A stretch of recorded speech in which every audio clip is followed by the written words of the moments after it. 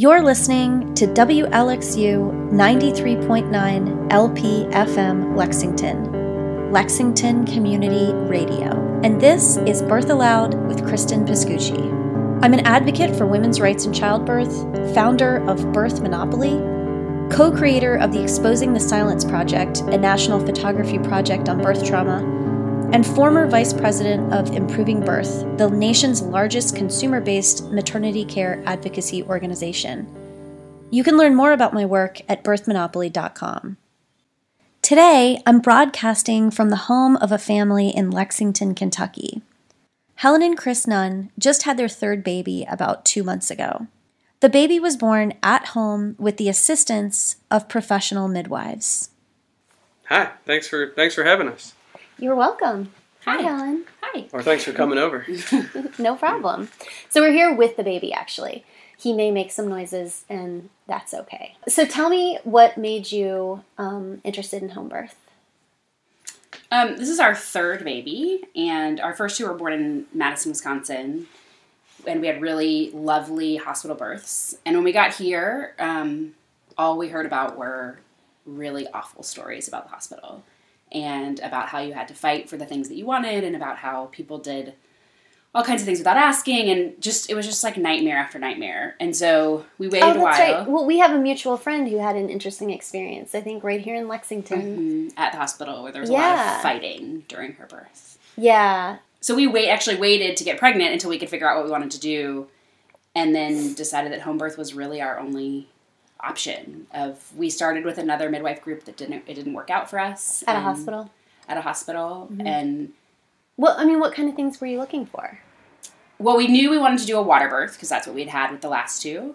And we knew we wanted to be able to go at our own pace. You wanted to avoid interventions. You wanted to not have them pushing narcotics or basically, I just wanted them to leave me alone so that I could do what we had done in the past, which was Chris and I were able to do most of it by ourselves without...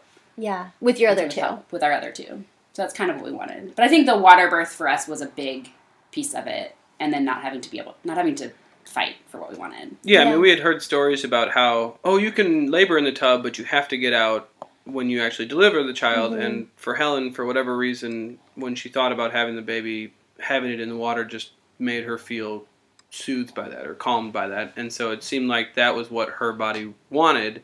And so the thought of having to get out of the tub and have it on a bed or whatever, on the floor or wherever, just seemed like it was going to be very difficult. And I will say that for me, being in the tub with Helen made me feel like I was very involved, and I wasn't that, sort of television husband who was by her ear, like, saying, you can do it, but I was actually involved in the process. Yeah.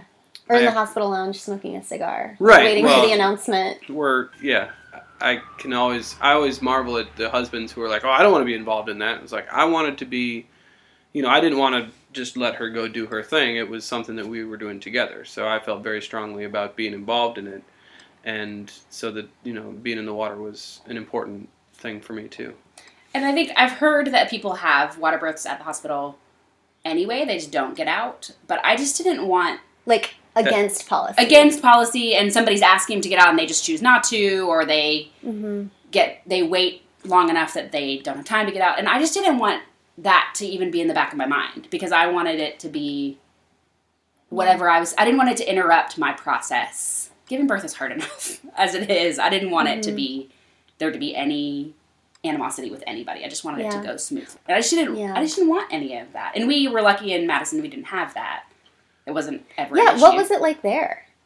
It wasn't ideal. I mean, it was great, but it wasn't ideal. I mean, we still had nurses. I mean, there were nurses that worked with the midwives in Madison, but they still sort of gave you the side eye about like, we don't want to do the gel in the eyes or whatever. I felt like they still, and you may not have been aware of it, but I still felt like the nurses that were, the midwives got it, and they knew what our plan was because we had discussed it beforehand, but I felt like the other folks, the sort of supporting staff, was always a little bit like, it's one of these births, like, these people who want to be risky about their birth, or, I feel like a lot of it comes down to OBs and folks in the, formal childbirth forum feel like this is just reckless or it's risky unnecessarily. Right. That's why we have modern medicine, is because you don't have to feel all that pain, or you don't have to, worry about having the cord wrapped or whatever. Mm-hmm. And I think what I've learned, Helen's really been the one who's led us through this process, because she does so much research about, all the different best practices, all the different, what we were talking about, horror stories, and hearing what to watch out for. And through all of that, I've really become very confident in knowing that the human body knows how to do this. And it's just a matter of trusting it to, and not saying, oh, we know better. We know that, we can make this better. I mean, C-sections, I've never seen one, but they sound horrific. I mean, they sound like taking someone's internal organs out to take a baby out of your belly. Sounds very intrusive, and we've had friends who've had C-sections, and you watch them try and come back from that, and they're, 6-8 weeks later, they're still in a lot of pain from that. So, well, it's major surgery, Right. And sometimes you need that. You need that to save, you need to, save lives. Yeah. But we all know that we do a lot of C-sections in this country, and especially in this state, that are not to save lives, right. but they're for other reasons. Right. And then sometimes the women aren't even aware of, right. how they got there. I mean, we've heard stories about, nurses or OBs pushing it along because, hey, I got to get going. My shift's about to end, so let's have this baby already. Mm-hmm. And there are a lot of adverse effects that come with that in terms of, the recovery time, in terms of the mother's health. Mm-hmm. It's just, and especially the psychological experience of feeling like you are trying to meet somebody else's expectations as opposed to your own. So when Helen said she wanted to do a home birth, I was like, great. I was really all for it, but I don't think I ever pushed you to do it. No, and I want to go back to the Madison thing. I think one of the things that I tell people about Madison is that I feel like the things that we often have to fight for here in Lexington that I've heard people fighting for are more standard of care there. Right. Yeah. And maybe the nurses look at you sideways, but nobody's fighting with you, and nobody's saying you can't do this, or I'm going to call social services if you don't do this particular thing. And so I think there are people pushing for women being allowed to birth the way they want to birth. We were only the second water birth in Madison when it happened, but there was a water birth tub that was an option that was made specifically for that. And so it was big enough for Chris and I both to be in. And I think that that's what we were looking for here. I would have considered a hospital birth if I felt like that was what was going to happen at the hospital. But I hadn't heard that many stories about there being... Or there might be one tub in the hospital. And, if you get it, you get it. But if someone else is using it, then you're just not going to have a water birth. Right. Which can be really, really disruptive to how you plan on giving birth. Because the only, the second best option to a water birth would be an epidural. Which is a completely different... Right.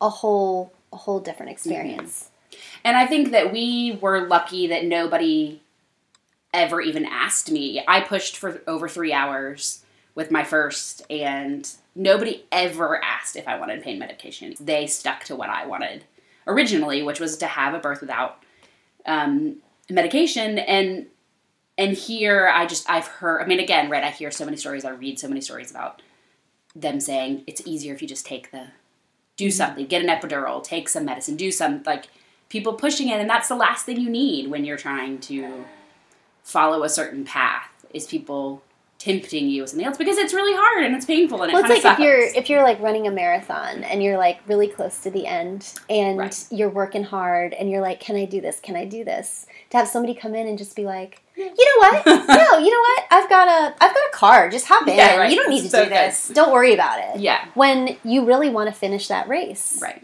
And it's probably safest for you to finish that race on your feet. Right. Yeah. Helen only started asking for the drugs after it was too late to administer them. She was, I remember she was like, get in there, sorry. It's too late. Which is good. Yeah. That was what I wanted. Well, it's probably, everybody says, once you get to the point of I can't do this anymore, that means it's almost over. Yes. You're probably in transition. Right. And that means the baby's ready to come out. Yes. Which is, thank God for that, right? Right. And that's exactly how the third birth was, is that everybody was didn't think I was in active labor And then all of a sudden I was like, I can't do this anymore. And he was born 15 minutes later. Mm-hmm. Because I do really well until transition, and then I am not that pleasant until the baby comes out. And that was how it was exactly this time. Yeah. But it was nice because we were at home, and it was easier, and we didn't have to drive anywhere. The last two, I went through transition in the car on the way to the hospital. Yeah. Which was really, really hard. It was really fun because she kept saying, "Don't hit any bumps," and you're driving over city streets that have potholes, and so you're. I think with the first one, that one was more extreme. I feel like because you were, I don't know. It was just I was so stressed out about getting there, and you don't know how it's going to play out, and so he ended up being born like 7 hours later. Whereas with the second one, it was much quicker. We were like, "Oh, we got this," and it wasn't as big a rush. And we got to the hospital, and they were like, "He's ready. You're ready." So we were like, oof, we were close to like not making it. Maybe. Wow. And I think that's we talked about this a lot after Hollis was born. That this was a huge benefit of being home is that we didn't have to plan for any of that. We didn't have to worry about getting like when do we go. I don't want to go too soon because I don't want to get kicked out, or I don't want them to rush me. And timing it, we didn't have to do. I mean, our midwife was here all day with us. Yeah. But not rushing us in any way to be done at a certain time. I think that whole, like, rush to the hospital is such a normal part of our American culture. Absolutely. It's like, so in every movie you see, it's like the woman has the, oh my God, the baby's coming! Right. And everybody freaks, and it's like, there's no concept of, like, how labor actually happens, which is actually pretty mild, and then builds over hours, and whatever. And then it's like we gotta get her to the hospital right now before something happens. Yeah. Right. Which might just be a baby coming out of her body. Right. Yeah. And this is the same with the water breaking, right? The images that we are given our entire life about your water breaking is this like huge thing. Mm-hmm. But it's actually not. And all 3 times with me, I've been like, did my water break? I'm not really actually This was sure actually the time you were most sure. Right, but it was my third. This is my third experience. So I know. kind of knew what to... But, like, she woke up and she's like, I think my water broke. And I was like, okay, like, it wasn't this like, oh, God, it was just, right. All right, so it's happening today. And you start sort of filing in your brain like, all right, here's what today's going to look like. And it's going to be different than yesterday because... a little bit. Yeah. The interesting thing for me was that, and maybe it's just laziness, but the whole notion of being able to stay at home and not have to go anywhere, not have to eat hospital food, not have to tell people what room you're in to have them come visit, not have to worry about the nurse waking you up every 2 hours to do checks in the middle of the night. I mean, those were I remember sleeping that. On the... Mm-hmm. It's like torture. Yeah, it is so like bad. torture. After you've spent hours doing all this physical work, mm-hmm. you finally get to sleep, and somebody comes in and turns on the light. Right. Yeah. And then they do it again. And wake you up 2 hours later. Mess with you. Yeah. Well, and even with our boys, we declined to have them bathed right when they were born for reasons that, Helen has taught me are very valid. For science-based reasons. For science-based reasons, for, not for like... crazy hippie reasons. Right. True. So then they labeled him biohazard. And they labeled the baby biohazard? He had like a biohazard sticker on his bassinet. Yeah. And so then you're like, okay, this is a totally natural thing, and you're labeling our child biohazard because he hasn't been sterilized, but yet that sterilization has a lot of adverse effects on their health moving forward. So it's such an interesting thing to think about the stigmas that come with some of these choices, but then in the back of your mind, you're like, well, really, I feel like this is a much better choice than, It's funny because that baby's cleaner than anything in the hospital. Of course. I know. And in order to keep them safe, not washing them keeps their protective coating so that they don't get whatever dirtiness is in the hospital. It's really a fascinating thing that they're like, let's clean all that off. But that's part of what they need in their bodies. Yeah. Well, on that note, let's take a break for just a second. We'll be right back with Birth Aloud. Welcome back to Birth Aloud. I'm here with Chris and Helen Nunn. We're talking about the home birth of their third baby just a couple of months ago. So tell me about the birth story. Give me the details. Well, similar to what you see in movies, but much less dramatic, Helen woke up in the middle of the night and said, she got up and went to the bathroom and came back, and she said, I think my water broke. And I remember thinking, one part of it was like, okay, you start mapping out what your day is going to look like, because when you have a wife that's 9 months pregnant, every day could be the day. But when it's not, you're like, all right, I'm going to work, I'm doing this, I'm doing that. So you kind of shift gears mentally to say, all right, so this is the start of everything that we've planned on. So we had talked a lot about what our plan was, and we had done trial runs of setting up the tub and making sure we could fill it and having all the materials we needed, knowing where the boys were going to go for childcare. So all of that stuff was preparation for this, and then it's sort of like, practice versus game time. It's like, all right, now this is actually happening. So then I just sort of dropped into, all right, here are the things I need to do as the sort of supporting actor to make all this happen. So Helen, from your perspective, it's like your plan just kicked in at that point. Yeah, except for that I'd already had 2 previous experiences, right? So my first was about a 13-hour labor, pretty slow progression. My second was super fast. It was, from my first contraction to him being born, was less than 4 hours. And so, which, right, 2 very different experiences. And there's no way to know what's gonna happen. So when I woke up and my water broke, I was kind of like, oh, is this gonna be a really fast process, or is this gonna be a really long process? I wasn't having any contraction, so I was like, oh, I guess we've got some time. I texted my midwives to let them know it happened, like that I thought that my membranes had ruptured, and that just so that they would know if they needed to rearrange things. And then everybody slept, and Wait.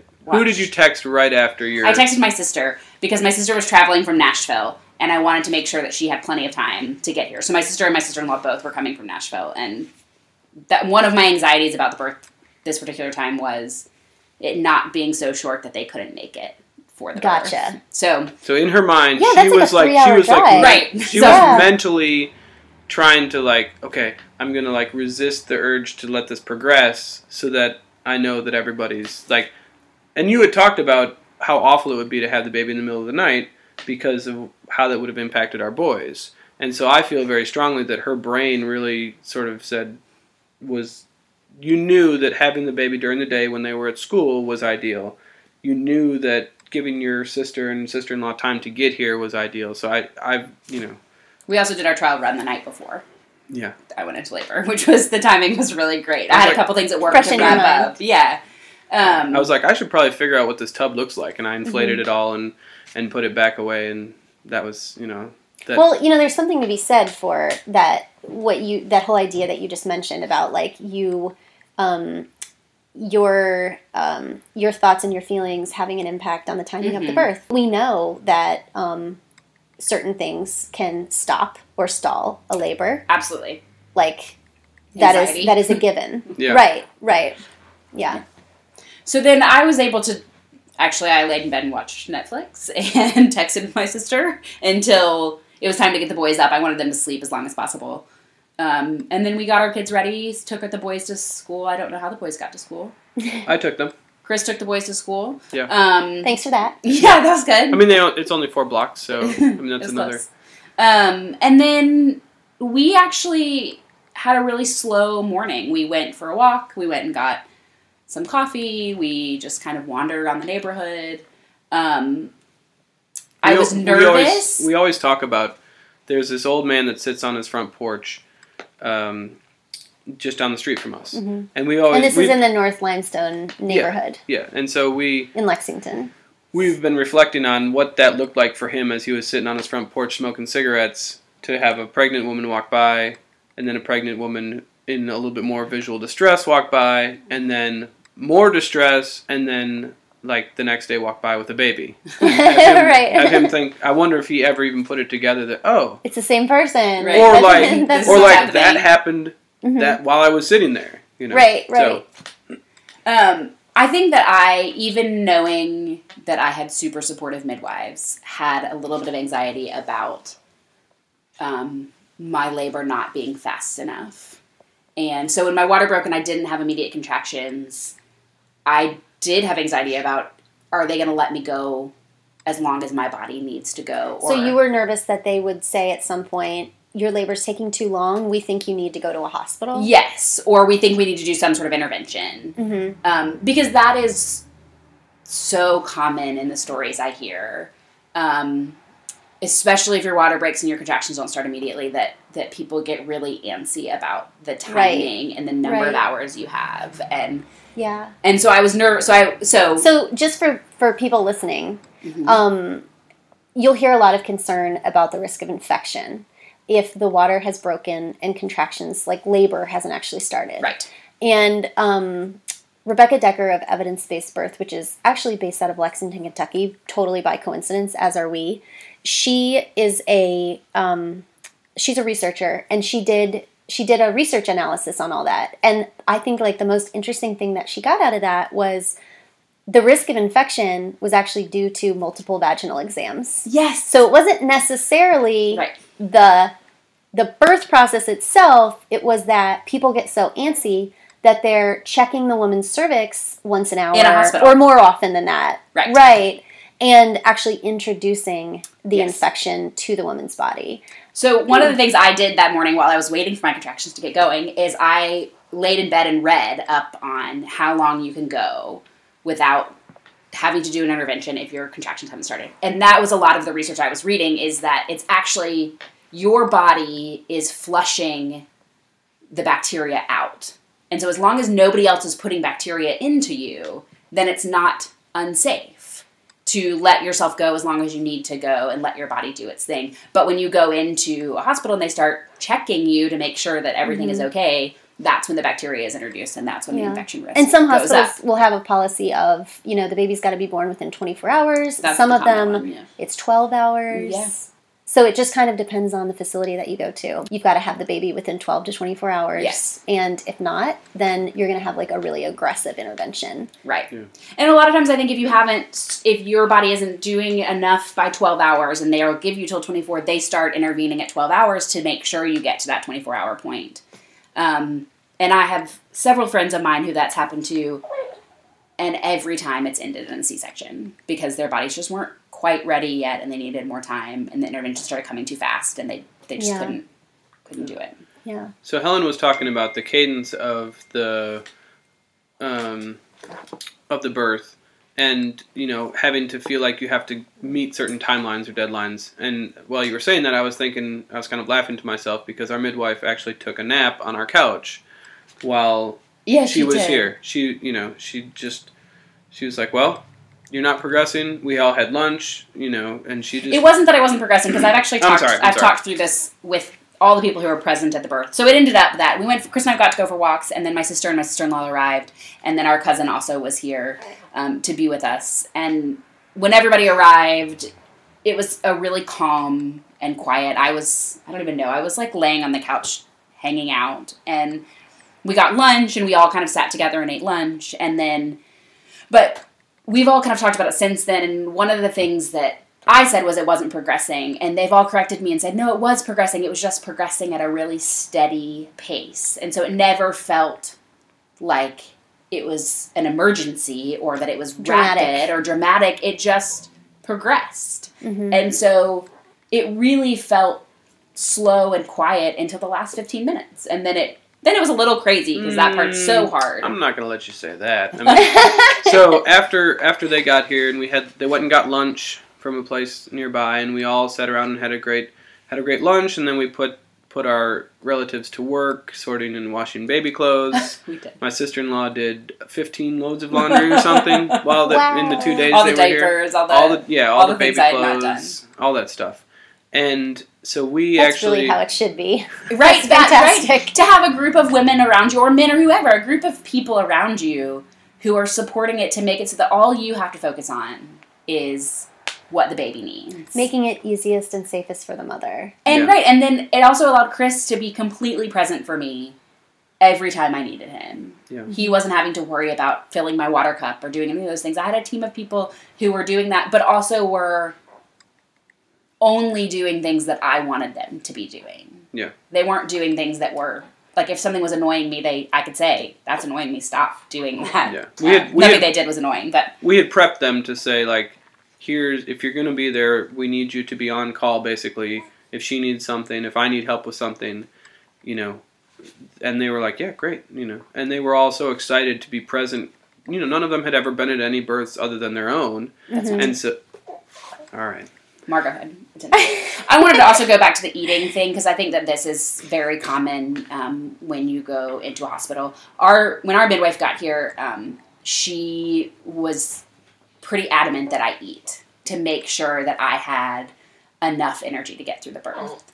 And oftentimes when you go into a hospital, this has not been our experience, but from what I have heard and read, they discourage you from eating because they want to make sure your stomach is empty just in case. And what that does is then completely depletes you, so that what little energy you could have had to keep going, you don't have. I don't know how many women I've talked to who have said, like, I was begging for something, like anything. You've been in labor for chips. 12 hours or something. Right. Yeah. And she was a little bit picky about what I ate. She wanted to make sure that I was eating protein, and there were certain foods that she didn't want me to eat just because she said, in her experience, those are foods that tend to not settle well. So she had suggestions of things. Well, just as an aside, something that I think is really interesting interesting actually is not an honest term. Frustrating for me is that in the research that's been done about eating and drinking in labor, what everybody's looking for is the risk of aspiration. Right. The research is pretty unequivocal.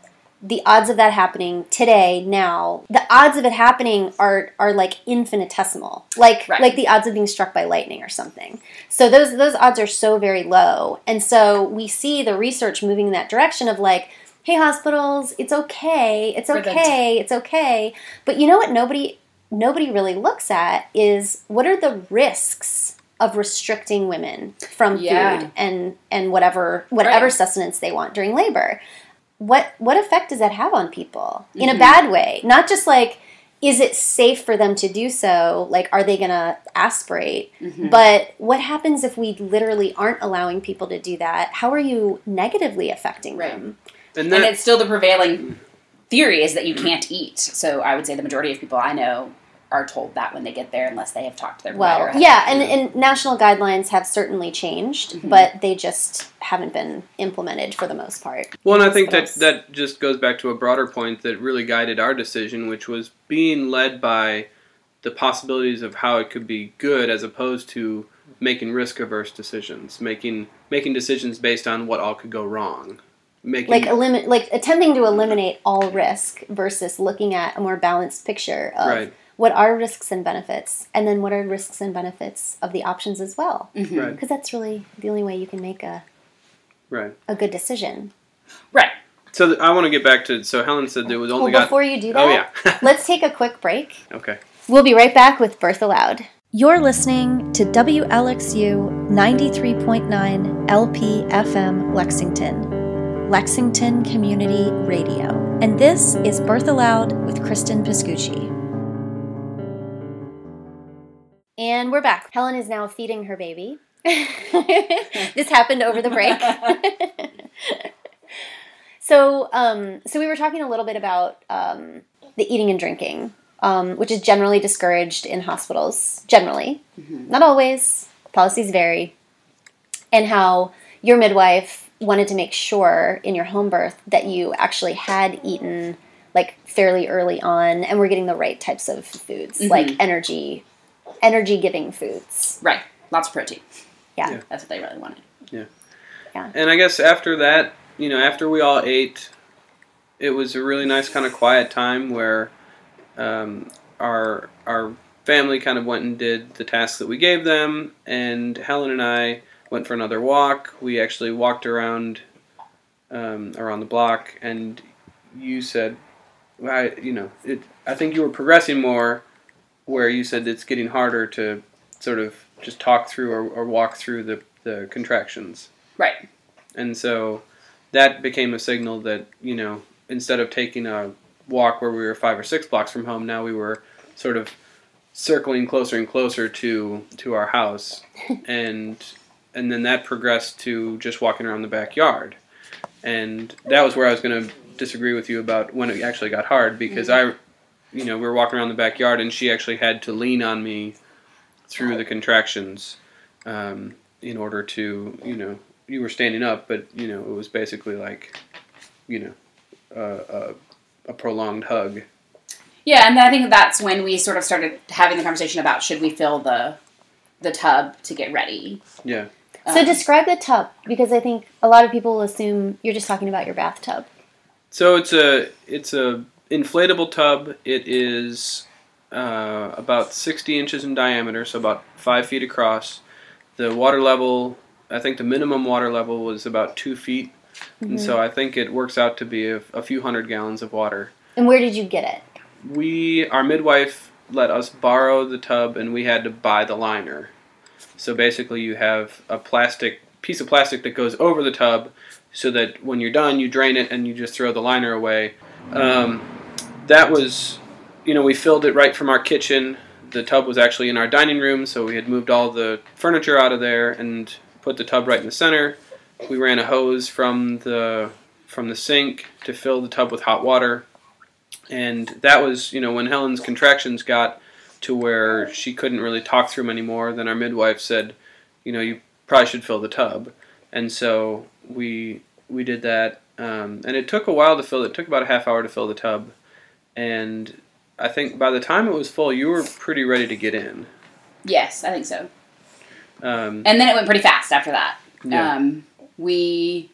I got in the tub and was in the tub by myself for a little bit, and then things were getting harder and harder, and so Chris got in the tub with me, which had been our experience previously, is that having him in the tub with me really helps and gives us our own Wearing space. I had a swimsuit on. Okay. Yeah, he had a swimsuit on. And I this time did wear a bra because I was having pictures taken and I wanted to show them to people.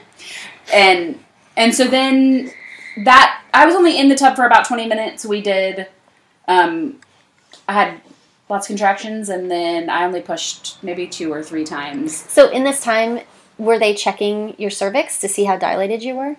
No, I never had a cervical check. She asked when she first got here, and I didn't want it. And then I don't even know that she asked again. She did, she was doing the Doppler, is that what it's called? Yeah.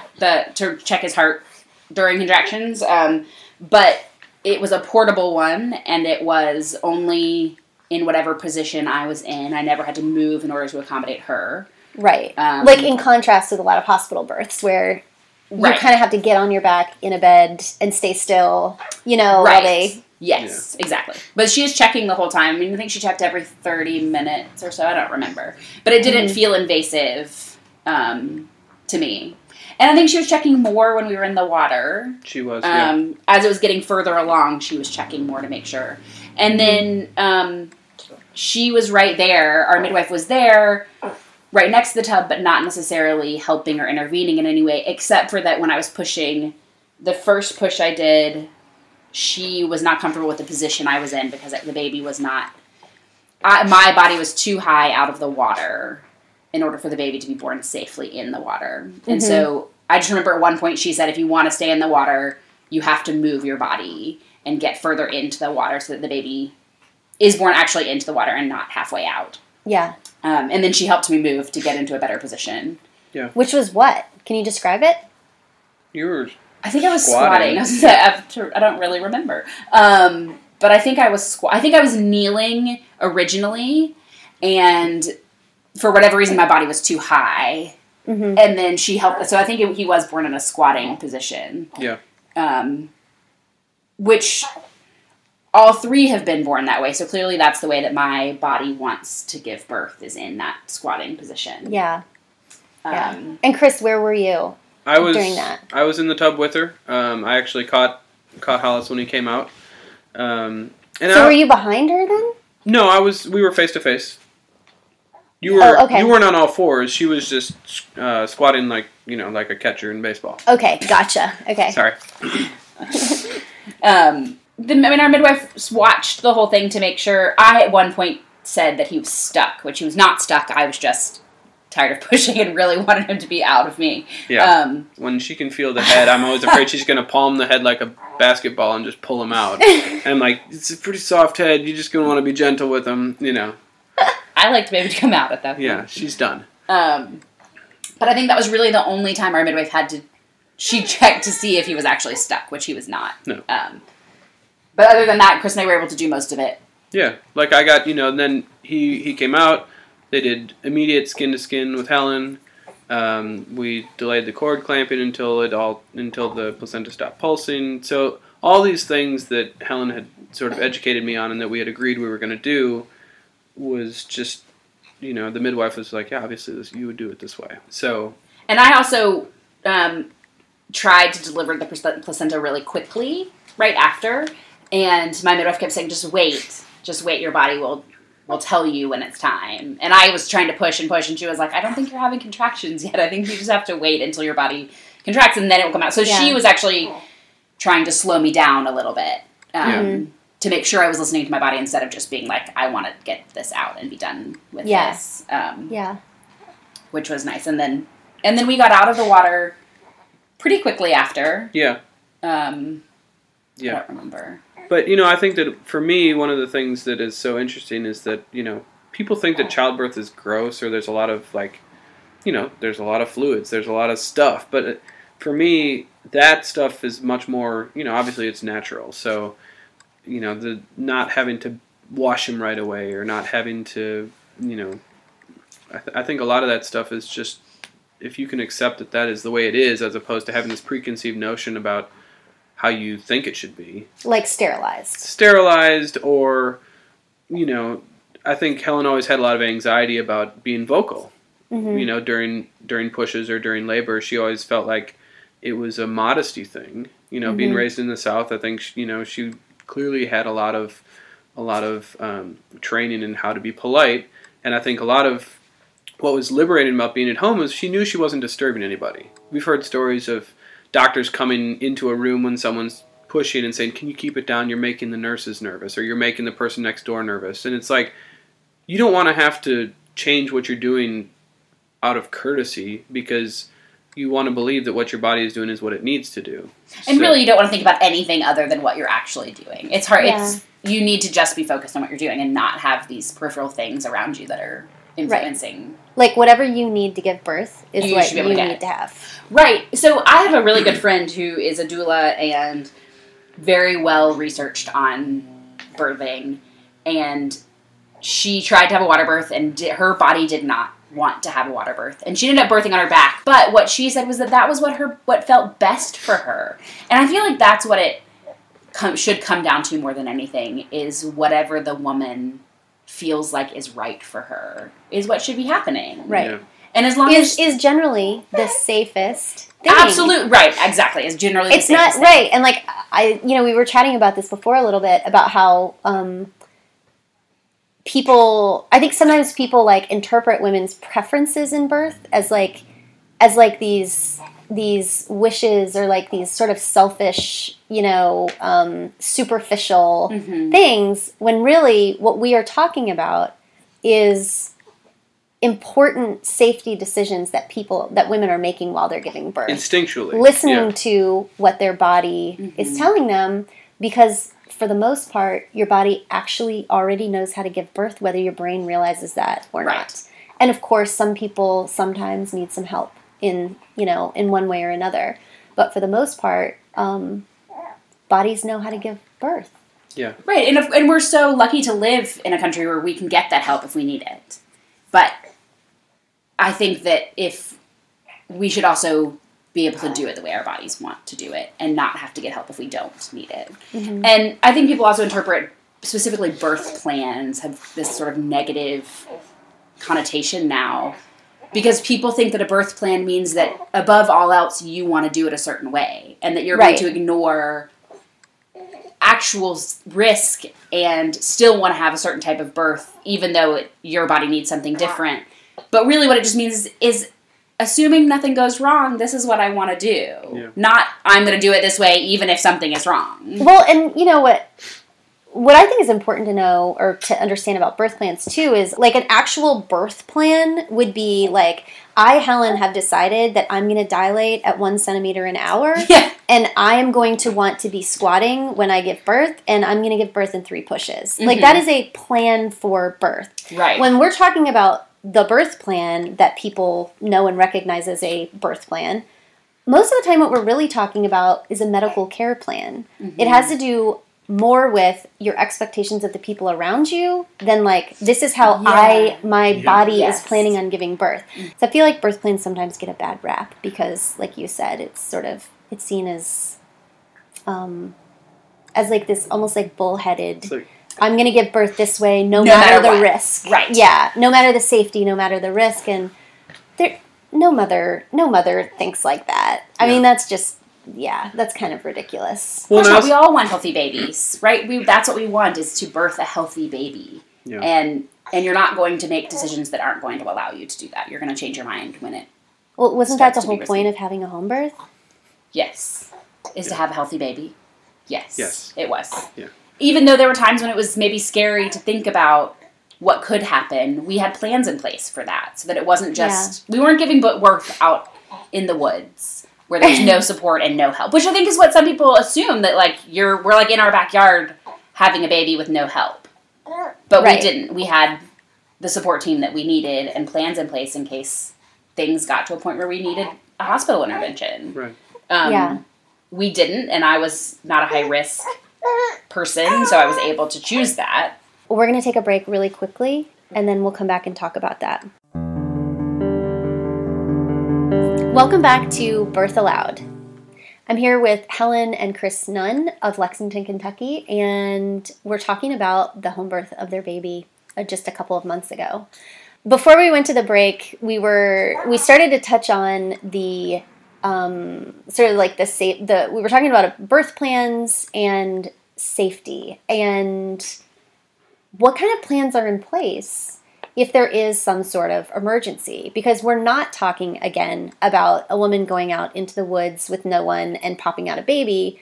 We're talking about a planned event with professionals, with contingency plans in place. There's 2-month-old baby.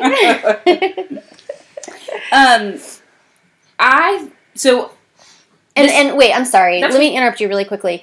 So we are in Kentucky, where it is actually not legal for a family to hire a certified professional midwife whose area of expertise is out-of-hospital births. And a bunch of families have been fighting for years now to have those midwives legalized and licensed by the state of Kentucky. That is an ongoing fight. And so right now, what we have is this situation where if a family wants to have a home birth with a professional midwife, it's not as simple as going online and like Googling Kentucky certified professional midwives. Because those midwives are essentially risking prosecution by doing what they do. So anyway, just with that background, so can you tell us a little bit about how you found your midwife? Sure. What that was like? So we started with a hospital midwife group that was not a good match for us, and at about it was about 12 weeks when I started doing a little bit more research. I'd had a couple friends who had home births here in Lexington, and so I started with their midwives that they had used, both of which one was having a baby and one was full. The midwives. But then I'm part of some Facebook groups that are geared towards mothering, and I went on that, my one that is particularly more for women who are trying to make alternative choices for their children. And one came particularly highly recommended. And so that's where we started. Well, and we should also note that midwives don't work alone. Right. Because obviously if you can't plan births, spontaneous births. So if a baby were to come and a midwife were unavailable, then she always has a backup midwife. Right. And they act in teams of 2 anyway, because you have to have at least 2 professionals in a home birth. Yes, and that's funny that you bring that up. One of my dad's big concerns was, doesn't there need to be 2 people there, one to take care of you and one to take care of the baby? And that was how it happened for us. They both took care of both of us, but there were 2 people there to help with whatever we needed. Two professionals. Yes. I went to most of my midwife appointments this particular pregnancy by myself, just because it's our third, and that was kind of the way it worked out. And so I spent almost every time I went, I had some question about, what if this happens? What's the plan for this? And from everything from he was breech for a while, and questions about, will you deliver him at home if he's breech, or what do we do? Mm-hmm. Or how safe is that? Yeah. What are the options? Yes. Yeah. What do we do beforehand? What do we do if we are actually in labor? So those kinds of questions. Then I also am one of the unlucky people that has HG during my pregnancy, so I was taking medication that has a higher risk for this, particularly for cleft palate. And so I asked a lot of questions about that. What if something is wrong when the baby comes out that we can't see So yet? HG is basically not overwhelming nausea, right? Yes. That's a mild way to put it. Well, debilitating? Is that a better word? Absolutely. Like debilitating nausea and inability to keep food down, basically. And no appetite. Without some sort of medical support. So I was taking actually several medications, one of which has a higher risk of your baby having a cleft palate. So I had a lot of questions about that. Like, if the baby's born at home and this happens, what do we do? When do we go? But then we also talked about, if we were to do a transfer, where would we go? Which hospital would we go to? How would that work? How would we get there? Would we call an ambulance? Would we drive?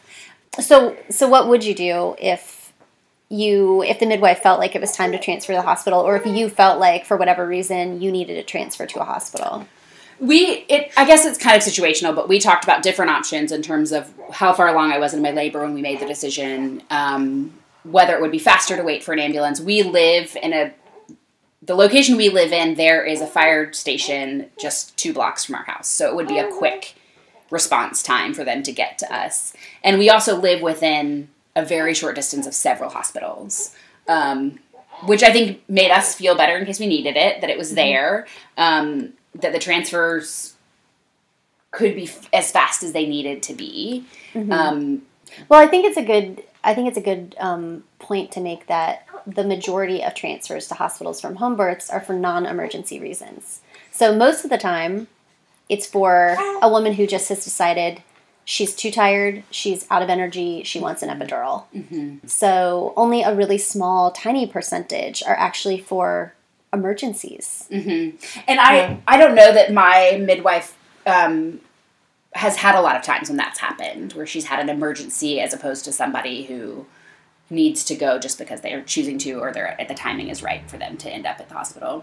One of my big concerns was actually that I have heard when you get transferred that the staff is not always super receptive to the person coming in. So we did have conversations about what my midwife's role would become when we got there. And would we choose, which hospital would we choose to go to based on different circumstances, based on how she felt like they would receive us.